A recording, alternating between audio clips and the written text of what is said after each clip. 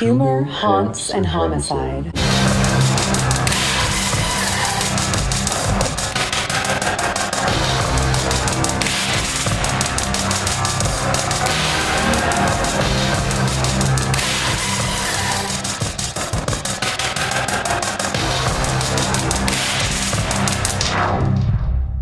Hey, bitch! Welcome to Humor, Haunts, and Homicide. I'm your co-host, Josh Compton. And I'm Renee Biggs. Hey, Renee Biggs. How you doing? I'm great. How are you? You know, I'm doing great. Thank you for asking.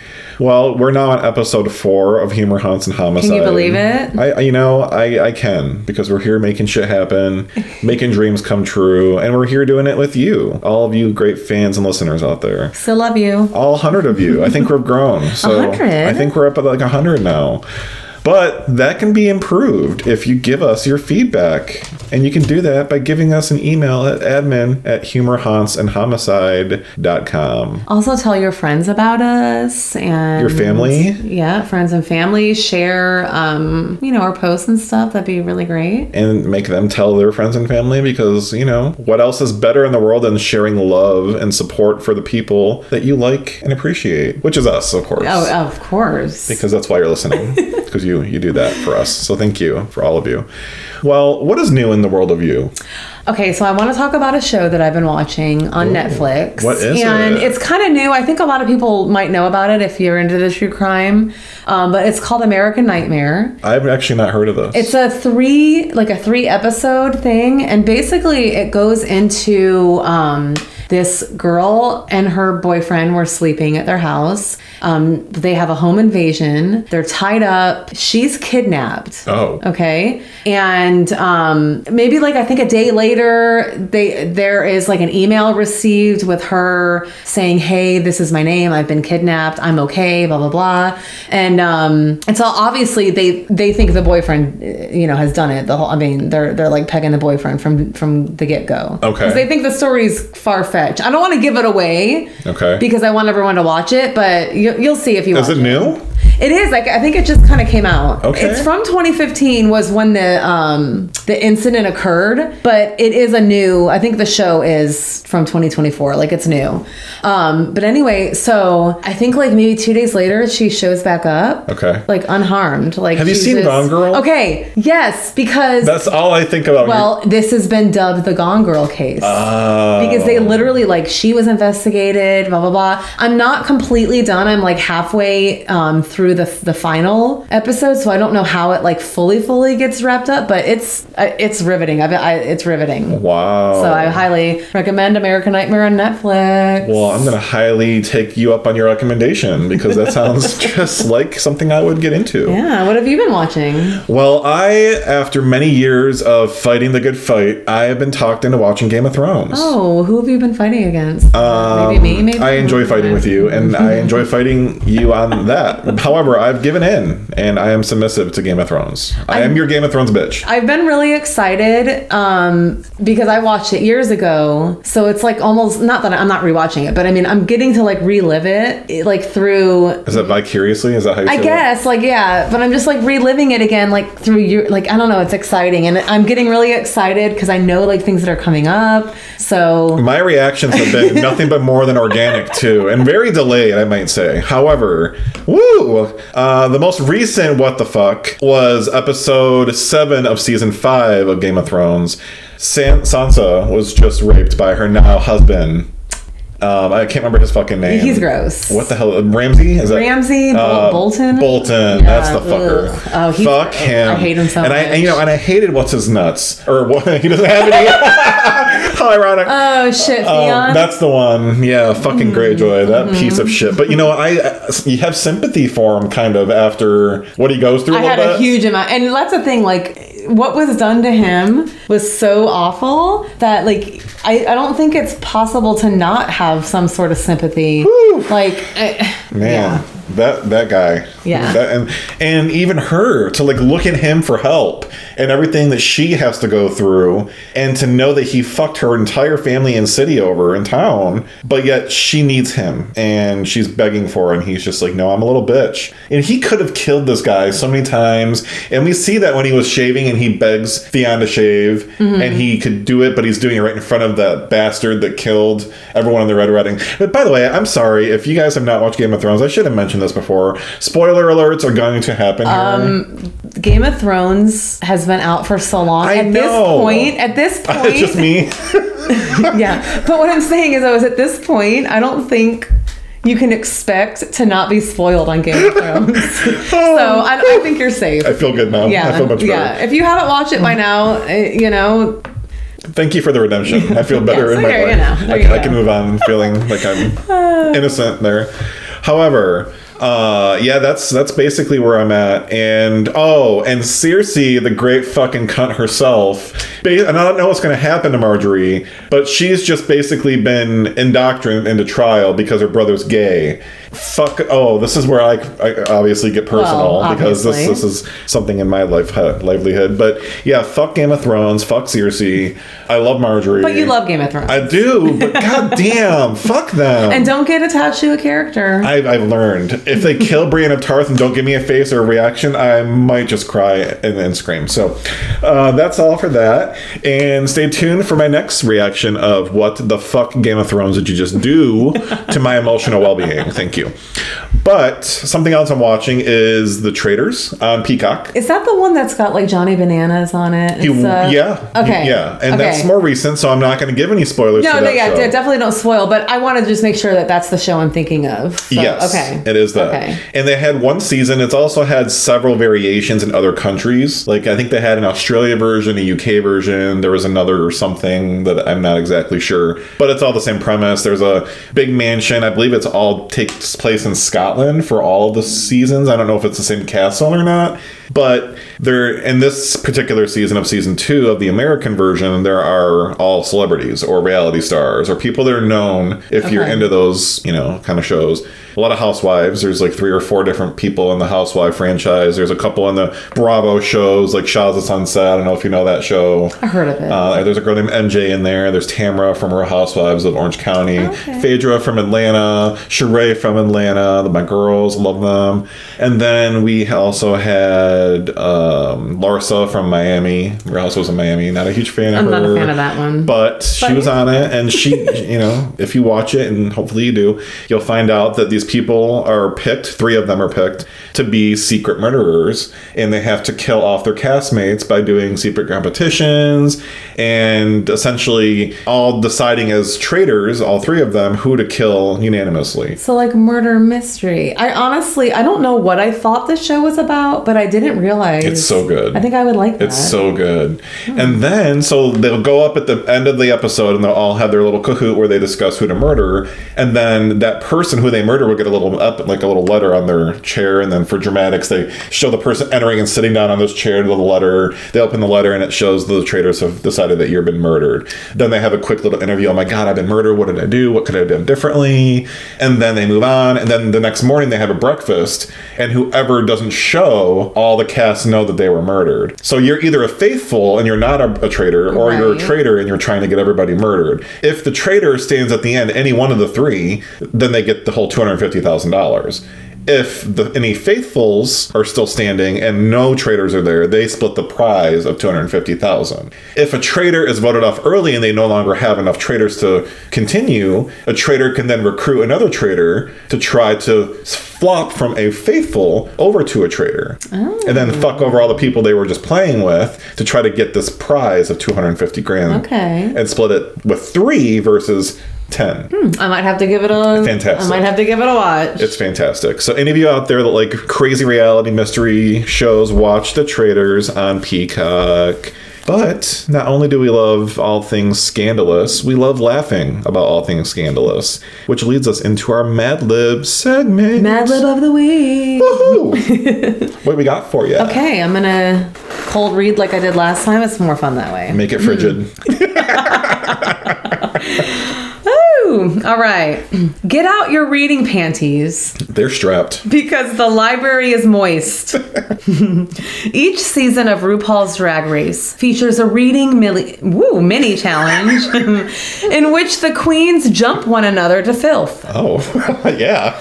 Here are some tips on how to throw some slimy shade. Oh, slime it. Use disgusting expressions to exaggerate your meaning. A raised eyebrow or pursed dicks can speak volumes. Speaking of face, slap a bitch for hair on her ass. Poor William and her 7 o'clock shadow.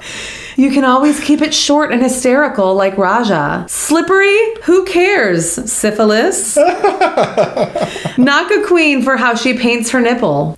Peanut butter is either pointy or crunchy, right, Roxy Andrews?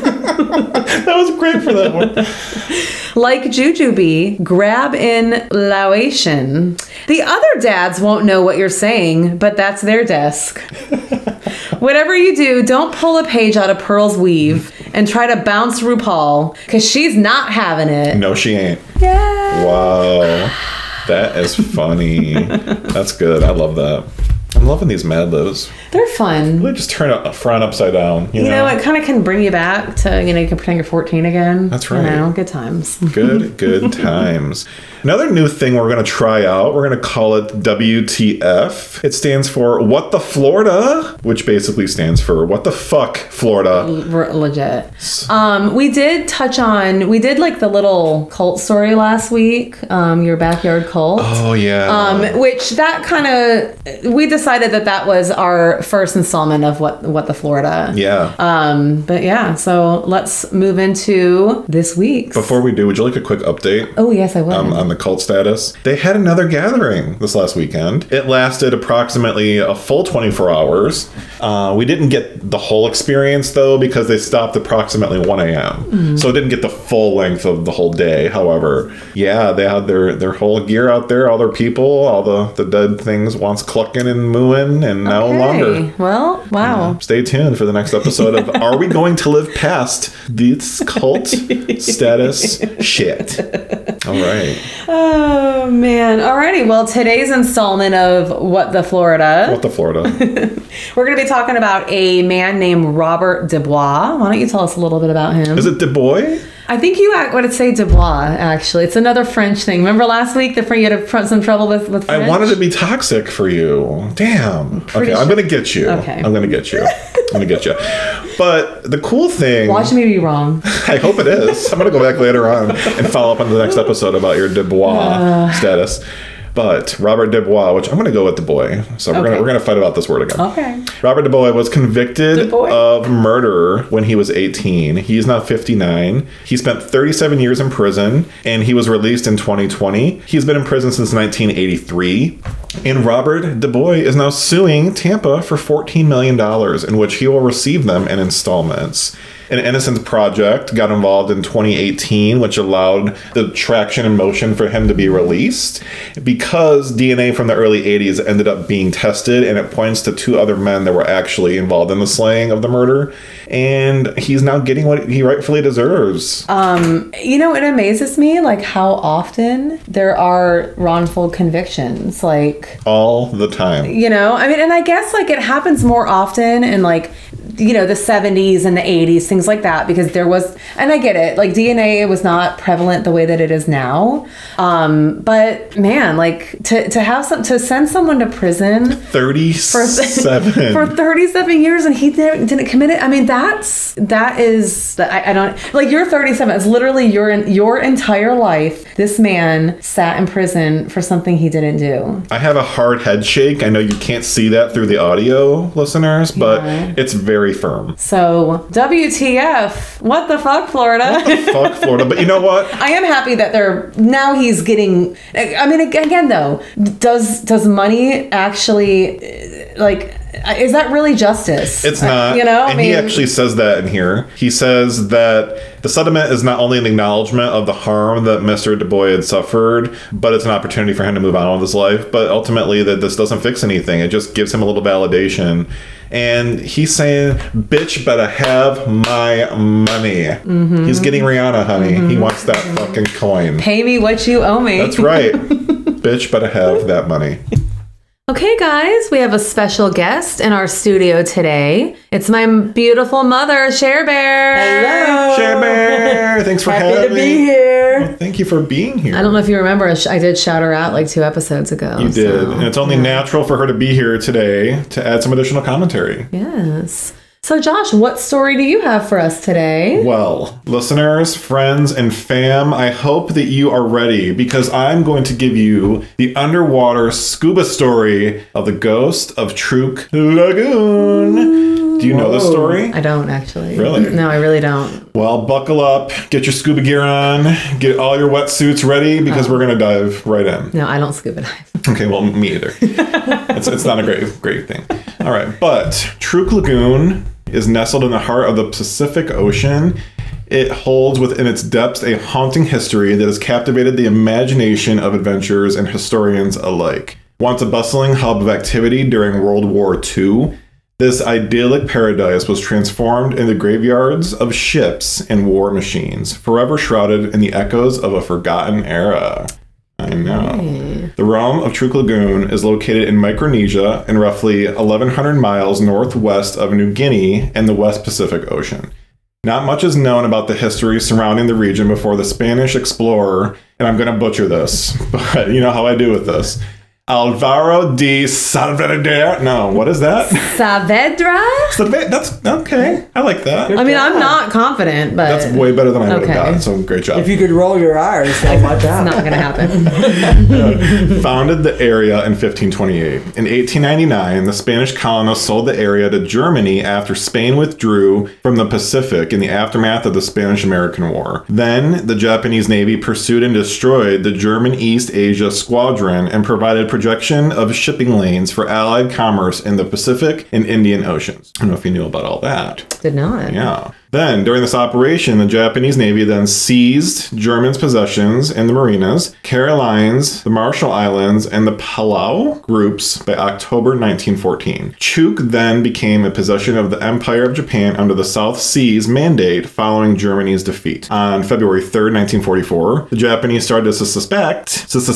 what the hell was that? Today, Junior. An attack that was on the horizon. The U.S. Navy had captured the nearby Japanese-owned Marshall Islands, and then almost immediately, the Japanese saw the American planes in the skies above Truk. Some of the larger Japanese warships were then moved away to Palau, and they were basically to save the more heavy machinery that was there, so that way if there were going to be an attack, at least they kept their better assets intact. Yeah.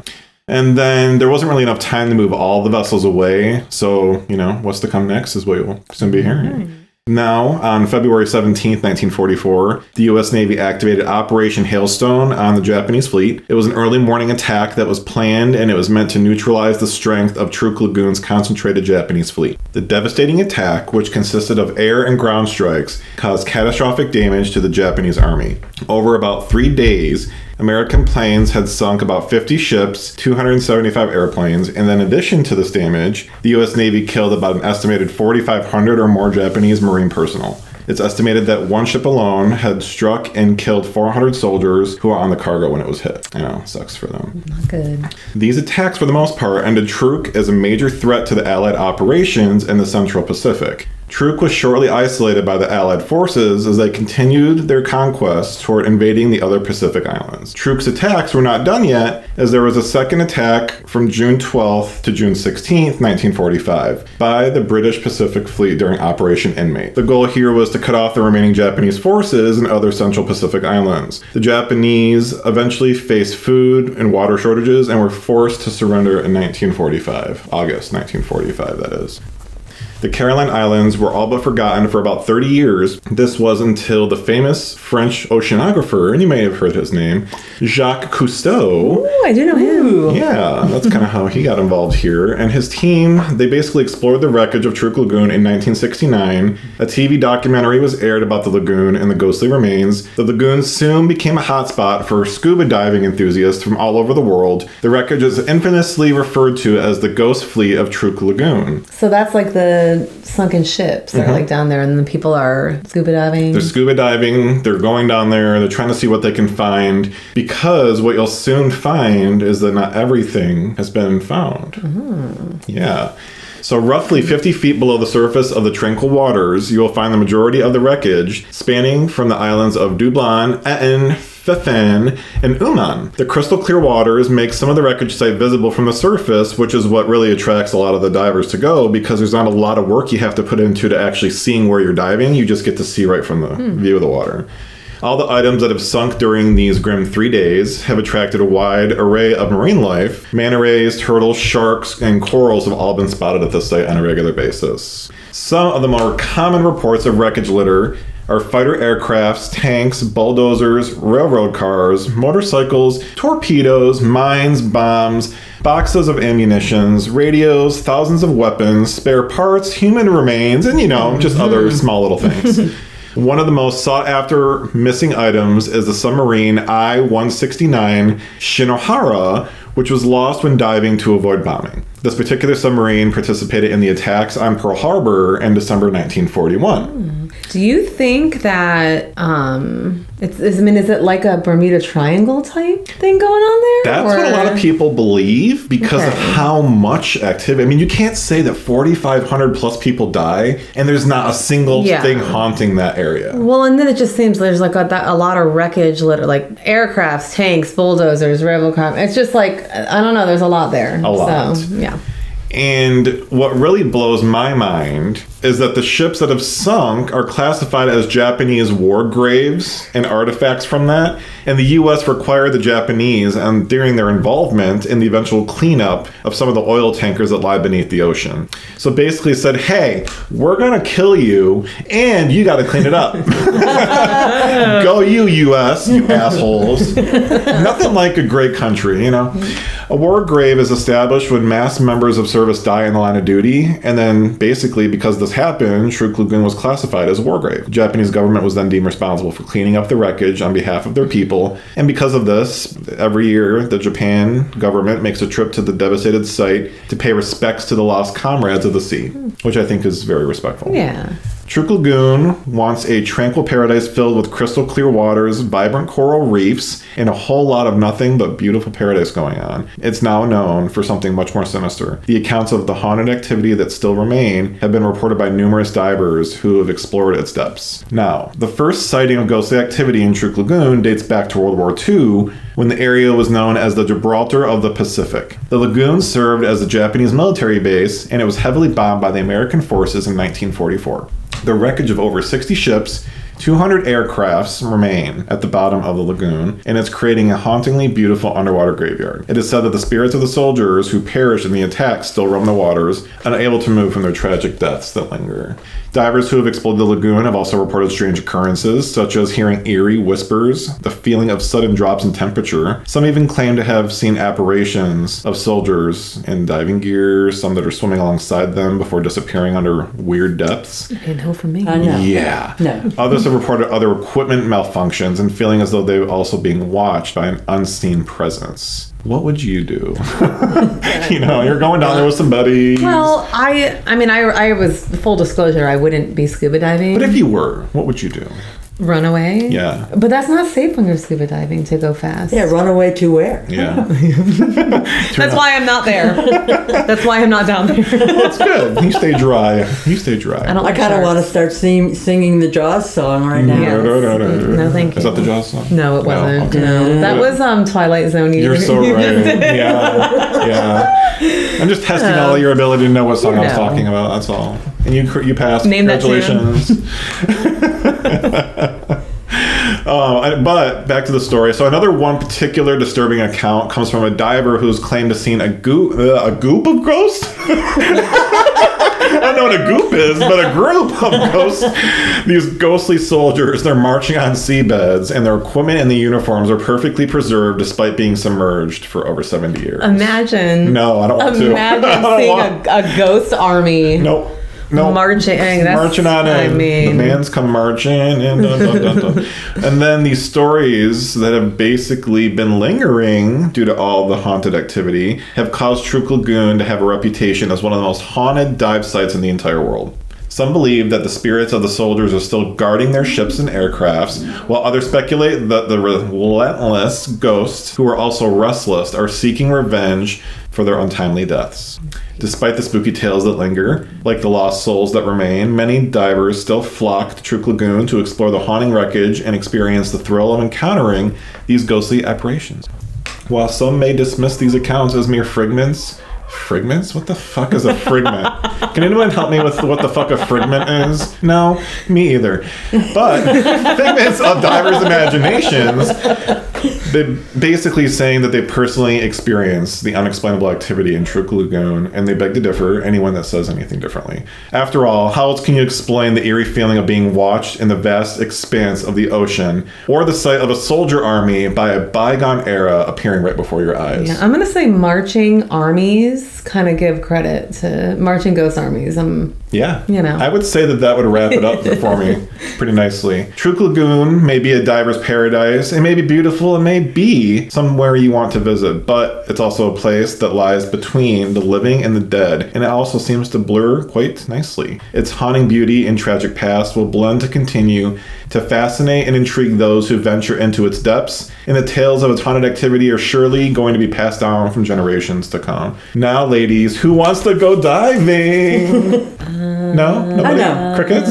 Yeah. That's fine. All right. Awesome. Great Thank you, Josh. Thank you. I hope you enjoyed that nice moist. I did. Go back to our Mad Lib. No? Aha. All right, Renee, give it to us, lady. What you got this week? Today, we are going to be talking about the murders committed by Bruce MacArthur. All right. Never heard of him. He's from Canada. All right. All right. Bruce MacArthur's crimes shocked the world when they came to light in 2018. For years, the landscaper had been living a double life, portraying himself as a friendly and trustworthy member of the Toronto community. However, behind closed doors, MacArthur was a sadistic and calculated killer, preying on vulnerable men in Toronto's gay village.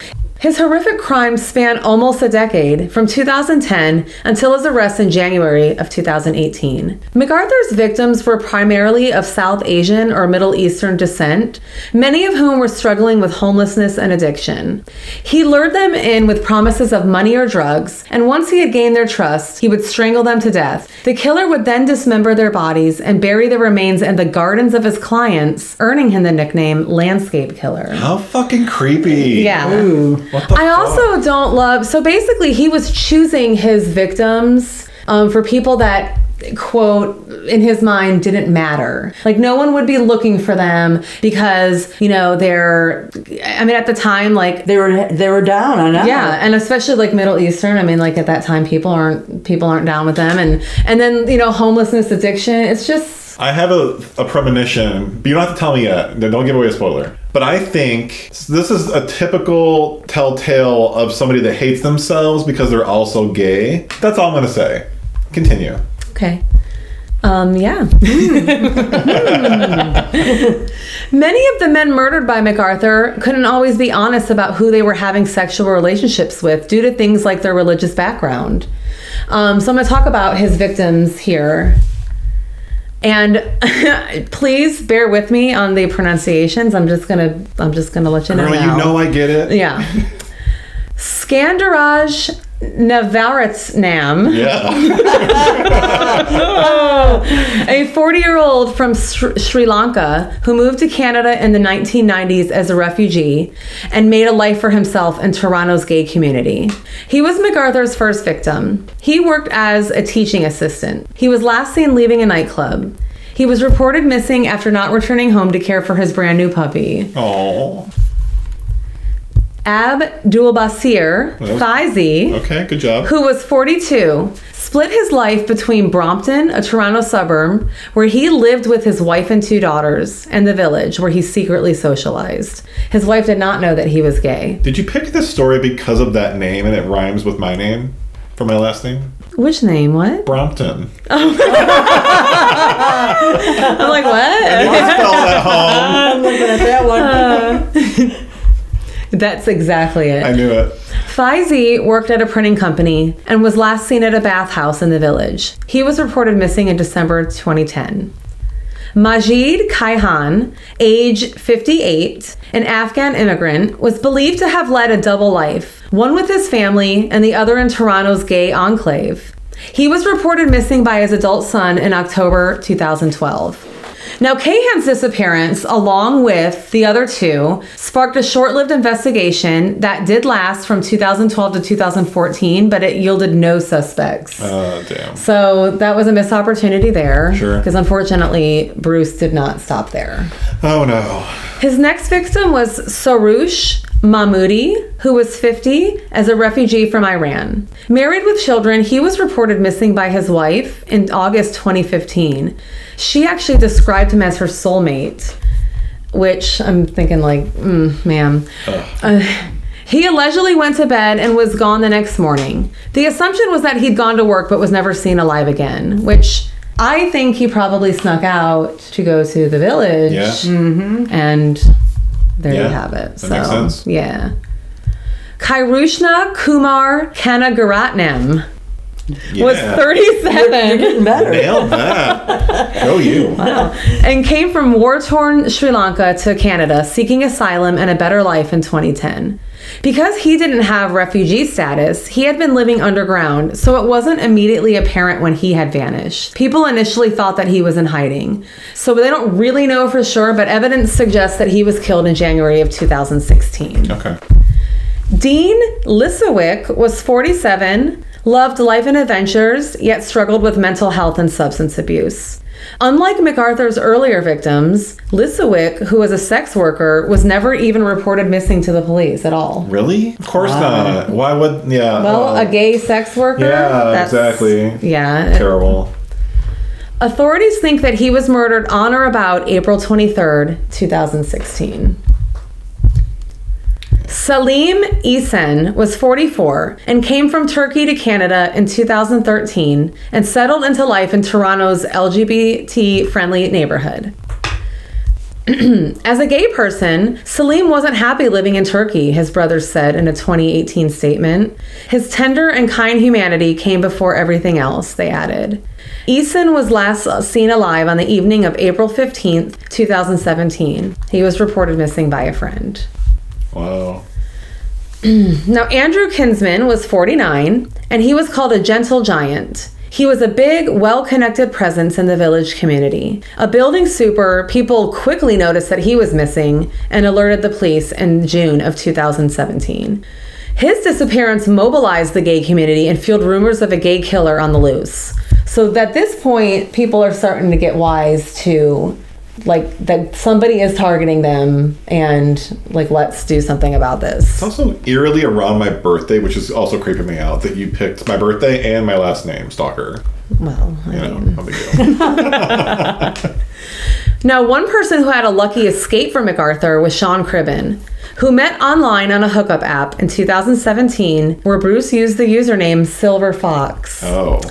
Sean traveled to MacArthur's Toronto apartment where the plan was to have sex. MacArthur gave him GHB, and he ended up passing out for about 20 minutes. When he came around, he saw him just standing there looking at him, which would be a little unnerving. Yeah. Sean is very lucky to be alive, as this was only about 1 month after MacArthur had killed his 8th victim. Sometime after the incident, a detective contacted Sean and said that an image of him had been found on MacArthur's hard drive. He had put a hood over his head and duct tape over his eyes. This had been taken during that 20 minutes that he had been passed out. Why MacArthur decided not to kill him, we'll never know. Oh my God. I have a personal story for you. Okay. I feel like if I could like to share Yeah, that. I would love it. So there's this friend, and just due to privacy and sensitivity, I'm not going to say their name. And this person had a crush on me at one point, and I didn't really realize it at the time. And my best friend Stacy, hey, love you, shout out. Stacy? She used to come over to my apartment, and we would often stay the night at each other's apartments just when we get out of work, just because we were both kind of single and wanted to kind of feel comfort with each other. So sometimes I get home on a third shift and she'd be in my bed and vice versa. It was just kind of the fun thing we did. And one of these days I wake up and this person is standing over my bed. No. And I like shake Stacy, and Stacy was also a mutual friend with this person, so it was like also very weird to her. And she was like, I thought normally Stacy would pop off because she's just that kind of person. You don't mess with her. She's a bad bitch. And she looked at me and she went, ugh, and she just rolled over and went back to bed. And I went, what are you doing here? And they went, I wanted to come surprise you. And I said, surprise? You did? Can you leave? How fucking weird. Surprise, surprise. Like, I didn't, my Middle of the night? It was the afternoon. It was like 2 p.m. or something after like waking up from a third shift. Okay. We'd just gotten up because I thought this was like 2 in the morning. No. Like I gotten out of work at like 2. Still not cool. No. But I didn't unlock my apartment. Like I purposely am crazy like that. And I know I locked it. And I don't know how they broke in, but they did. So. Wow. It looks like you dodged a bullet. I Just dodged like a Sean bullet over too. here. Thank goodness for Stacy. I sure did. Wow. Yeah. So there's that. Alrighty. Well. Wow. What is perhaps most disturbing about MacArthur's crimes is the way he was able to evade detection for so long. Despite being interviewed by police during that investigation of the 3 missing men in 2013, MacArthur was not considered a suspect at all at the time. I mean, I wonder how he Wow. Anyway. It wasn't until 2017 that he finally caught the attention of authorities when some of his victims' remains were found at the home of one of his clients. This discovery led to a more thorough search of his apartment and van, where police would uncover even more evidence linking him to these murders. As details of MacArthur's crimes emerged, a picture of a disturbed and twisted individual began to form. Not only did he meticulously plan and execute the killings, but he also took photos and videos of all of his victims in various stages of undress and posed their corpses after their deaths. How disgusting and creepy. So let's take it to a whole nother level. Oh my gosh. It was clear that this was not the work of a deranged individual acting on impulse, but rather a calculated and deliberate series of murders. Wow. Terrible. Now, as the trial for MacArthur's crimes progressed, the full extent of his depravity came to light. He was found guilty of 8 counts of first-degree murder, with some speculating there may be even more victims who have yet to be discovered. I agree with this because, I mean, he would kill somebody like, 2 months, from each other, and then I think there was the one, like the second to last and the last were maybe a whole year apart, which... At this point, there's so much. So I'm thinking that he's got to have more victims. And like if, Dean, who wasn't even reported to the police at all, I mean, how many more of those could there have been? And there's definitely, at least I'm thinking that there's people out there that are still unaccounted for sure. MacArthur's heinous actions have left a community reeling with shock and grief, and many questions still remain about how he was able to evade detection for so long. The crimes of Bruce MacArthur will undoubtedly leave a lasting impact on the city of Toronto and the LGBTQ+ community for years to come. During his trial, MacArthur showed no remorse at all for his actions, and even went as far as to blame his victims for their own deaths. Basically, because of they were drug addicts, they were, they had mental issues. No one is going to miss them. That's kind of, This callous attitude only added to the horror and disgust felt by the public and the families of the victims. The sentencing of MacArthur to life in prison with no chance of parole for 25 years brought some closure to the families. But the pain and trauma caused by his actions will never fully heal. Now, I'm going to remind you, this is Canada. So Canada, really, I think the U.S. has some of the strongest, laws as far as, life in prison, things like that. A lot of these other countries, when you get life in prison and then, you can get parole after. I don't think you should ever get parole if you're murdering 8 people, maybe more. So what is the penalty in Canada at this time? Well, I mean, I'm assuming he got probably the max you can get. Life with no parole for 25 years. That for So that them, would've been the max I would then? say for them that's pretty. Okay. That's pretty. But I just So there's still That's the not strong possibility of enough. always getting out of prison for your crime. correct. However, he was in his late 60s at the time of these crimes, so we've got that But what going. if he had been 18? Yeah, exactly. You know? Yeah. The crimes of Ruth. Wow. Who's Bruce? Let's start over that there. The crimes of Bruce MacArthur serve as a reminder that there are monsters among us and that we must remain vigilant in protecting our communities. His case also highlights the need for better protection and support for marginalized communities who are very often targeted by serial killers and violent criminals. And that is the story of that asshole, Bruce MacArthur. Well, Bruce, I fucking hate you. You asshole. Dick. Yeah, great job. That was a good Thank you, story. Dad. But fuck him Yeah, to the he's- severest penalty Yeah, of we hate all him. extent of the We words. hate him. Hate him. All right, friends. Thank you so much for joining us today Yes, on thank our you. episode 4 of Humor, Haunts, and Homicide. Today's show notes for my Truk Lagoon story include the sunsnewsarticle.com for the Hauntings Underwater Graveyard, and All That's Interesting's article for Truk Lagoon, Wikipedia's article for Truk Lagoon, Paranormal Strange's fandom wiki article for Truk Lagoon, sportdiver.com's article for Truk Lagoon's Haunted Ghost Fleet, and more details in the show notes. And the sources for the Bruce MacArthur story were Oxygen.com, Catching a Serial Killer on Bruce MacArthur. I did also listen to the Crime Junkie podcast where they covered him. So good. And a BBC article highlighting the victims of Bruce MacArthur. And everything else will be in the show notes. Fantastic. I loved it.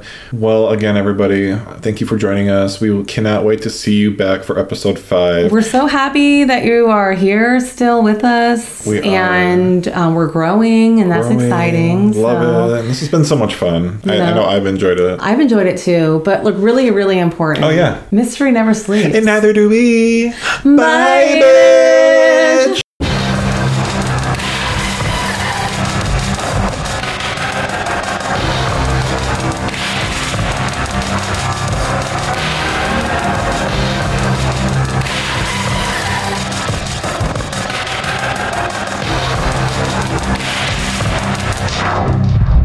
Humor, haunts, and homicide.